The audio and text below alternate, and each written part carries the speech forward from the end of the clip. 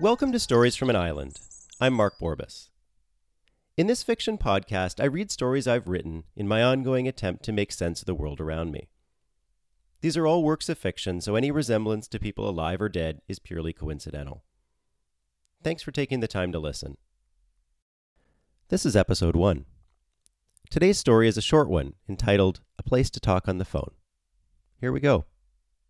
My quest began at our kitchen table. Me, my laptop, and my mobile phone. Well, sort of.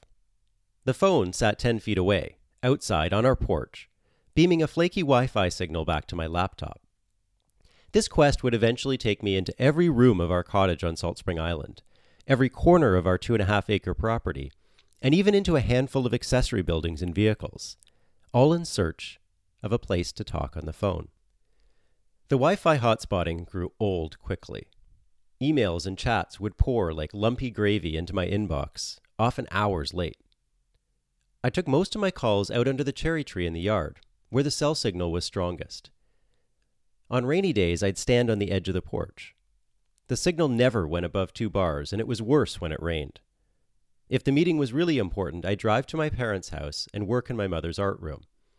My untended laptop would slide off her drafting table, but the internet was good. Our cottage had neither phone nor cable wiring. I had pulled it all out years ago during the first phase of our renovation and had never put it back in.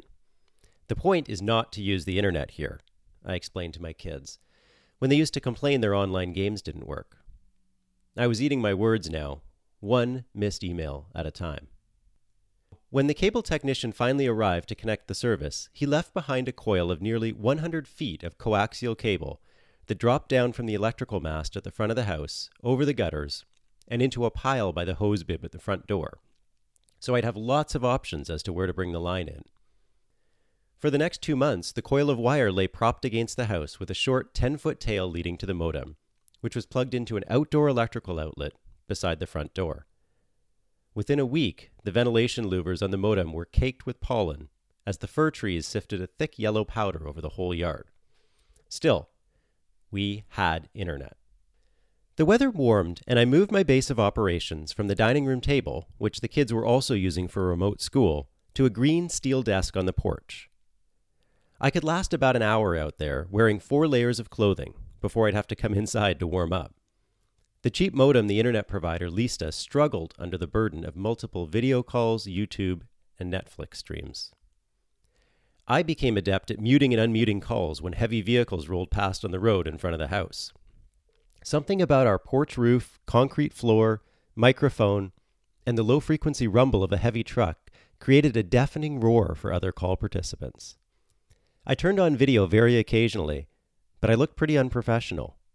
My standard uniform of a button-down shirt and natty blazer was replaced by a bulky sweater, a puffer jacket, a down vest, a scarf, and a toque. The outfit screamed, I went to Eddie Bauer and bought the window display, and I'm wearing all 3 models' outfits at once. On sunny days, I would be blinded by the low-angle east sun in the morning. So a turquoise beach umbrella tipped at an angle allowed me to see the screen again. It worked beautifully on calm days. On windy days, the umbrella would tremble violently and then lift off and roll across the front yard. I practiced not following it with my eyes so other meeting participants wouldn't be distracted. The webcam struggled to adjust the white balance and my eyes fought through tears to see the screen. I moved my desk out into the front yard under a large cherry tree that has a beautiful canopy of leaves. Here I found the all-day shade I needed. Feeling the neck and shoulder strain of nearly 2 months of daily laptop use, I rigged up a keyboard shelf from an old piece of wooden countertop. The raw cut edge dug into my wrists, but my shoulders wept with relief. Meanwhile, oil prices went into free fall as demand dried up. Half of my company's customers were major oil producers. The other half were mining companies who were also feeling the pressure as China took their foot off the gas for the first time in a decade. The company is owned by a newspaper conglomerate that was already 8 rounds into a pitched battle against the internet. They began talking of layoffs and salary cuts. Within a month, everyone's pay and hours had been cut by 15%. My work situation felt both temporary and vulnerable. I didn't know whether this was a blip or a long-term change. So it didn't make sense to invest in a proper space to work. I wasn't alone as I spoke to colleagues around the world. It seemed like everyone had a corner of a bed frame in their background. And those fortunate enough to have home offices were the envy of all. Nobody knew when we'd be called back to the office. For many weeks, it was a week-by-week decision. Then the company began surveying people and coming up with arbitrary deadlines. As a member of the management team, I had full visibility into this process, and that was even more unnerving. It got cold and rainy in May. I moved my laptop, screen, and keyboard into my son's room, carefully shifting the mounds of broken action figures, old sketches, and various found objects. Now I could wear normal clothes. Microsoft released the background blur feature for Teams at about this time, which was a godsend when you're working out of a 12-year-old boy's room. It worked well when my son wasn't around. He lived with his mother in Vancouver about half the time during the early phases of COVID. When he and his sister arrived, I'd orphaned the 24-inch widescreen monitor on his desk and moved back out to the patio or the field. My father-in-law visited for several weeks. As he had to pass through my son's bedroom to get to the bathroom or the kitchen, "Are you on camera?" was a frequent query on rainy days. In between calls, I'd search the internet for prefab studio buildings. Kits, plans, pictures. I dreamed of a little building where I could work comfortably. But the costs were always just a bit too much, especially considering we had to install a washing machine and dryer, fix the roof over the laundry room, and conserve cash as income was uncertain. Also, I could work in all these various places, as my job was mostly on the computer or online. My wife is an actor and needed a space to audition and tape her performances. She was operating out of a corner of our bedroom, moving 5 pieces of furniture out of frame every morning, setting up lights, and then trying to appear calm and collected on camera. So we earmarked an old chicken coop as a studio space for her. We shored up the foundation, we installed a massive picture window we salvaged for $40, ran electrical to it from a sub-panel in our garage, re-roofed it, and basically transformed it from a derelict shack into a beautiful, creative space. Meanwhile, I tried working out of my son's fort, a 6 by 8 foot structure tucked in the far corner of our property. A 200-foot extension cord powered my monitor and laptop and a space heater. I wore a toque in my old 4-layer outfit. The fort was at the furthest edge of our Wi-Fi coverage. Audio calls were possible, but video calls were typically too choppy. It's just as well. My environment was 3 yawning steps below what most people called rustic. Fortunately, during this phase, most of my calls were either one-on-one or group calls where everyone spoke in turn. When it was my time to talk, I'd just transfer the call to my phone and walk closer to the router, often standing back on the front porch to say my piece before retreating to the relative warmth of my son's uninsulated fort. As I sat shivering, I mused on converting the fort to an office. It's framed out of reclaimed cedar decking from my parents' old house, sheathed in a mixture of plywood and oriented strand board that the manager at the lumberyard gave my son for free. These are a little worse for wear, having been used as sacrificial cover sheets for lumber that sits out in their yard all winter. Quite a few nails show through the sheathing. Most are close to the studs where my son missed by a bit, firing the air nailer. We were more focused on not putting a nail through someone's foot than accuracy of nail placement, and it shows. The window on the west-facing wall is an old storm door from our house, laying on its side. Air seeps freely around the edges of it, and the glass panes rattle in the lightest of breezes. Another storm door serves as the entrance to the fort and is directly behind me. It has similarly low insulating and weather resistance attributes. Lastly, there are no soffits, so the cold air flows under the eaves and finds a direct path into the structure. The robins have been casing it for weeks as a nesting location. You know, $100 in insulation and vapor barrier might be enough to make it usable, I opined to my father. He's renovated a dozen houses in his lifetime, including ours. He thought for a moment, and I waited for the lip curl, eyebrow raise, and shrug that would accompany a, "Yeah," and then be followed by a few nods as he appraised the possibility. "Forget about it," he replied. "You'd be better off working in the garage." The garage is a 12 by 24-foot building jam-packed with tools, boxes, and mud wasp nests. It smells like motor oil and banned pesticides. It is also uninsulated, unless you consider the R factor of 20 years of cobwebs. It's bone-chillingly damp in the winter and infernally hot in the summer. The concrete floor tells the story of hundreds of DIY projects. Oil stains blend into paint spills which can barely be distinguished from blood droplets adjacent to every major tool. A millimeter-thick layer of dust carpets the floor. No, we need that space for tools and storage, I reasoned. For many years, the garage was the only secure, weather-tight, vermin-resistant structure on our property. It contained all the tools and parts the previous owner collected over a lifetime. A pool cue turner, several Bowie knives, a drawer full of nothing but metal files. I found a single condom from 1996 still in its cardboard sleeve. Every few years I would attempt to clean the space up, hacking away at it like a Himalayan blackberry bush, only to watch it creep back towards entropy before my eyes. Both my father and I used the space, and had the bad habit of leaving a few pieces of our last project on the workbench. I'd taken to sweeping everything off the workbench every month into a cardboard box. If we didn't venture back in the box, it went to the garbage pile. Stacks of storage totes contained everything we needed to set up a one-bedroom apartment in the city. Others contained my work wardrobe, blazers, button-down shirts and dress pants, and my wife's frocks and high heels.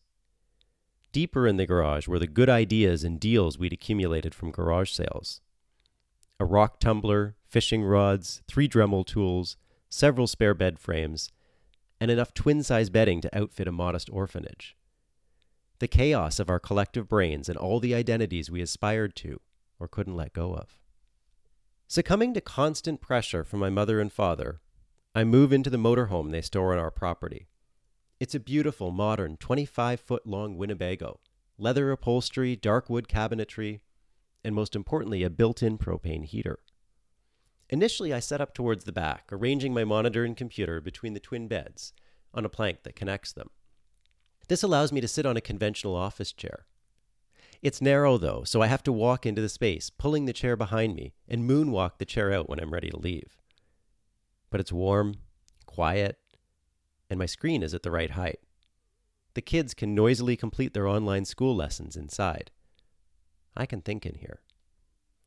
By the 3rd day, I get tired of the spotty internet and drive 10 feet closer to the house. Problem solved. My fuzzy video calls now come in clear HD. On the 4th day, I stand up quickly, bash my elbows on the bed, and kick the chair so it wedges in the doorway. There isn't enough space to turn around to free the chair with my non-wounded arm. 2 minutes later, the pins and needles radiating from my funny bone wane sufficiently so I can straighten the chair and then moonwalk back into the kitchen sitting area. I swear profusely. My kids were still constantly coming and going during this time. One week I'd need to exile myself from the house to find a space quiet enough to work. And then the next I'd have my choice of nearly any room in the house, as it was just me, my wife, and our dog in 950 square feet. Just when I'd get fed up with whatever temporary situation I'd come up with, I'd get some relief. My colleagues enjoyed the calls I took from my daughter's room. They liked the background that appeared behind me. One day I had the bright idea to take a picture of it and feed it into Microsoft Teams as a custom background. Now I always appeared in front of a green wall with a gold sun-shaped mirror hanging on it. It worked beautifully on the days I worked in the motorhome. I'd taken to spinning the driver's seat around to face my monitor and keyboard, which sat on a floating table that rose on a single pedestal out of the floor. The virtual background did a great job disguising the very real windscreen and dashboard behind me. I settle into a routine. I work in my daughter's room when she's away, and on the front patio and back patio when she's here, unless it rains, in which case I work in the motorhome. This all works beautifully until the kids arrive, along with a week of rain, and my parents drive my mobile office to Vancouver Island for a camping trip. I work on the front patio in 45-minute stretches, wearing 4 layers of clothing again and a new pair of fingerless gloves. My daughter says I look like an extra from Rent. I sing the theme back at her as punishment, purposefully mixing up the number. 4,6,200, 1,000,000 minutes. As the weather brightens, I'm forever shifting the angles of my various workstations to avoid either blinding myself, looking like a washed-out ghost, or being so deep in shadow that I look like one of those confidential informants they used to interview on 60 Minutes. My back and shoulders also ache from all the makeshift chair-desk combinations. Then it hit me. I enjoyed working in multiple locations. The variety was good. I had to embrace it. What if my desk could move with me? I sketched out a compact standing desk that would sit on casters. All my equipment would be properly positioned and bolted down. Rainy day with no kids?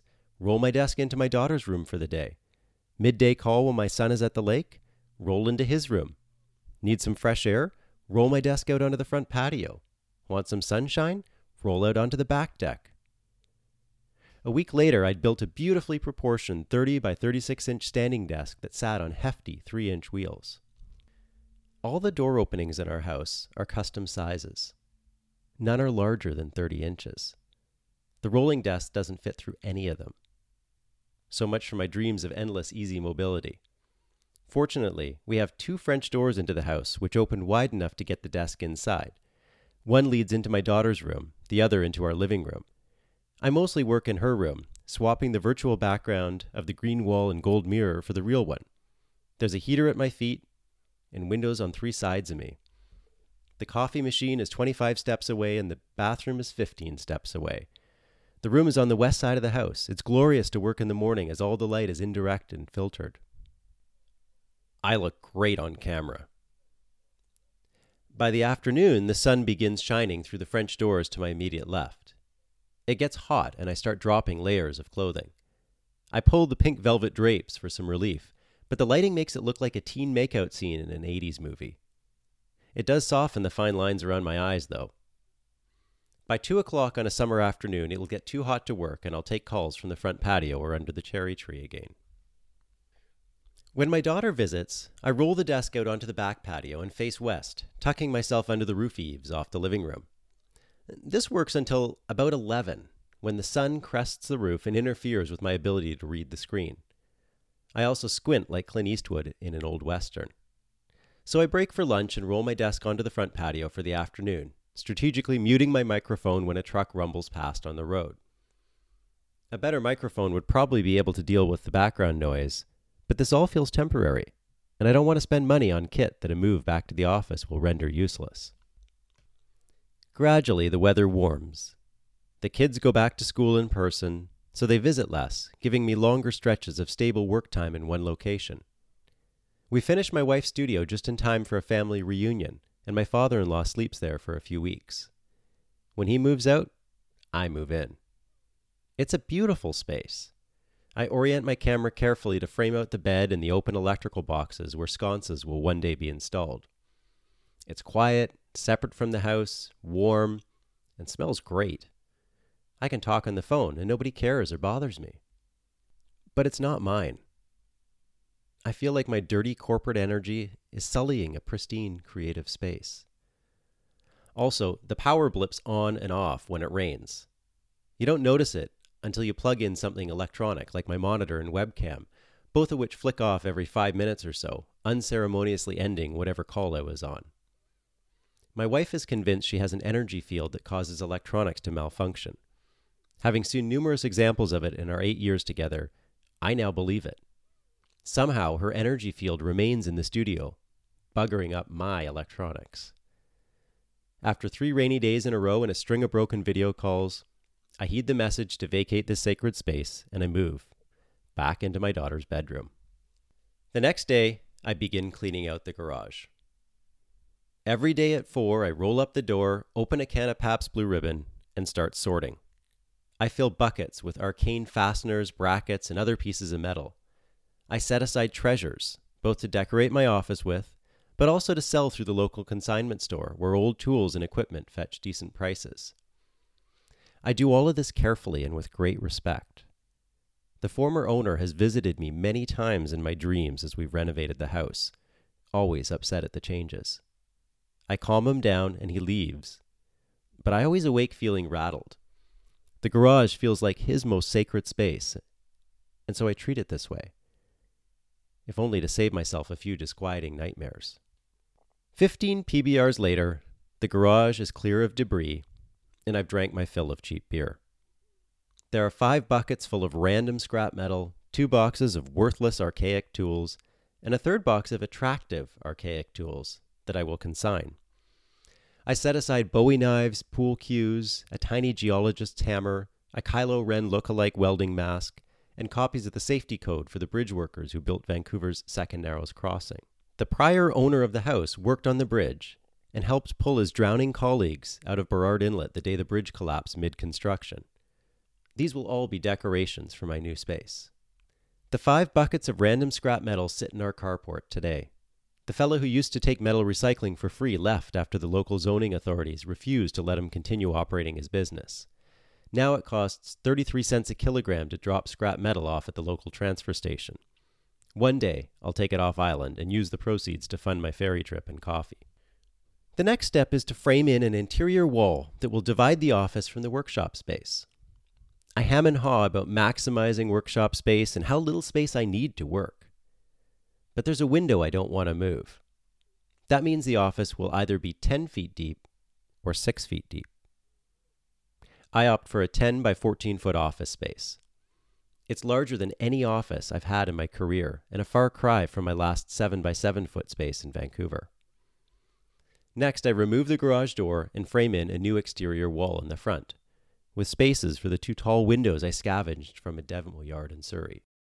My wife and I watch home design shows as a guilty pleasure when we stay in hotels. What comes next in my project is the segment where they always use fast forward and time lapse to make tedious tasks like wiring and insulating unfold in seconds. They are painfully slow IRL. I find a moldering pile of shiplap at the lumberyard as I'm nearing the end of these tasks. I peel off a few of the top boards and find beautiful clear-grain fir planks, 14 and 16 feet long. They're willing to give it to me at half price, which makes it only twice the materials cost of drywall and with none of the dust, waste, and fragility. I challenge you to find a happier man at the lumberyard that day. My dad helps me strap 44 planks onto his minivan. The roof racks sag under the weight and we drive home at 30 kilometers an hour, leading a half-kilometer motorcade down the main road on the island. It feels like a fitting homecoming for this beautiful wood. Over the next 10 days, I painstakingly whitewash each plank twice, working in batches of 7. Math says it should take a week, but time is elastic when you're renovating an older space. While painting the planks seems to take forever, installing them feels like a design show montage sequence. I get a wall done a day, air nailing in 45-minute spells between meetings and email. I listen to a lot of CBC radio. The Vancouver traffic report still triggers my stress response 2 years after I stopped commuting. How many times did it come on just as I was slowing down to join a long tailback of traffic? And the cruel irony is there's only really 3 major east-west routes in Vancouver and the same number of north-south routes. The traffic report can't help you avoid congestion, it just helps explain why you're not going anywhere. The laminate floor goes in next.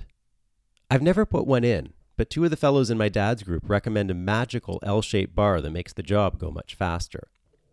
I choose to ignore the 2-inch level difference between the middle of the room and the west wall. I've spent many days of my life on ships at sea.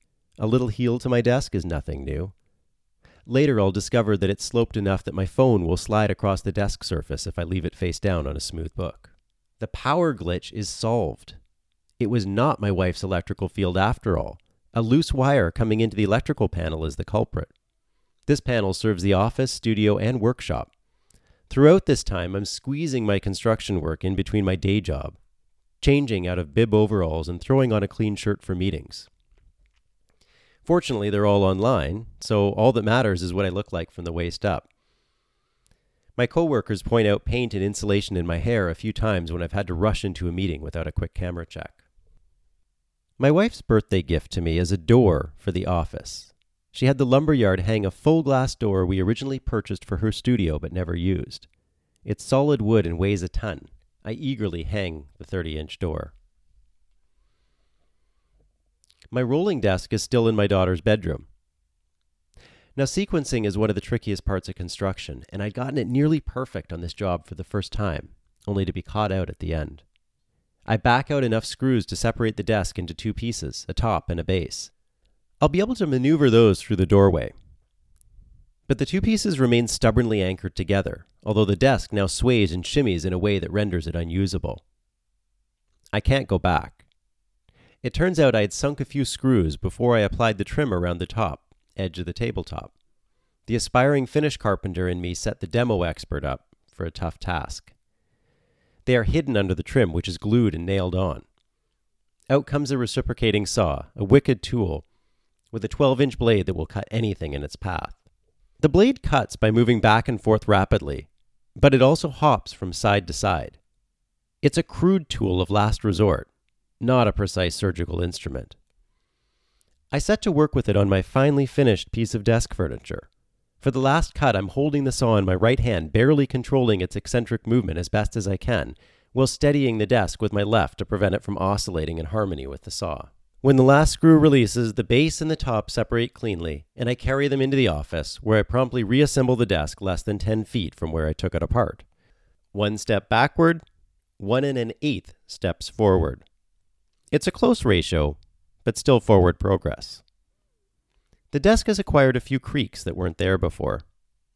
Nothing is ever quite the same once you take it apart and put it back together again, especially when you use a reciprocating saw. That's an old Buddhist proverb. I finally move into the office in early November. It's not completely done. The windows aren't framed in, the wall paneling around the electrical panel is still off, and there are no baseboards. I'm careful to position my desk and camera to hide these messes, but they wear on me. I hate staring at work that has to be done when I can't do it. Most days I work from 8:30 a.m. until about 2 p.m. and then spend another hour from 4 to 5 planning out the next day. Yeah, I know, it's only a 7-hour day, but I'm ruthlessly efficient without the distractions of a typical office environment. I'm approached by a headhunter who sets up a 2 p.m. call on a Tuesday. It's a video call, and I take it from my writing desk as I know the sun on the white wall behind my computer desk will throw off the white balance on the camera. I should have tested the setup first. The bright afternoon sun streams through the windows, washing my face out and leading me to squint like Clint again. I'll need some curtains. The first big November rain arrives. A 3-foot span of the interior west wall is soaked the next morning, black and brown stains seeping across the freshly whitewashed paneling. I fetch the ladder and staple some tar paper over the sections of the roof that I believe are leaking and hope for the best. Then, the worst storm to hit the Pacific Northwest in many years arrives the next day. They call it an atmospheric river. The ugly stain spreads further on the wall. The next clear day, I climb up on the roof again with a fresh bucket of roof patch. I smear the bitumen product over any sketchy part of the 25-year-old roof, thanking the Canadian oil sands for their miracle bounty. The next day brings more biblical rain. The stain doesn't spread. Every morning at 7 a.m., the lamp over my writing desk flicks on. More days than not, I trudge out and write for 20 minutes, or 40 minutes, or an hour. Then I return to the house to eat breakfast and dress for the day. By 8:30, I'm back out in my office taking my first meeting of the day. At last, I've found a place that I can talk on the phone. Thanks for listening, and we'll see you next time for a story entitled The Dirty Movie. Bye for now.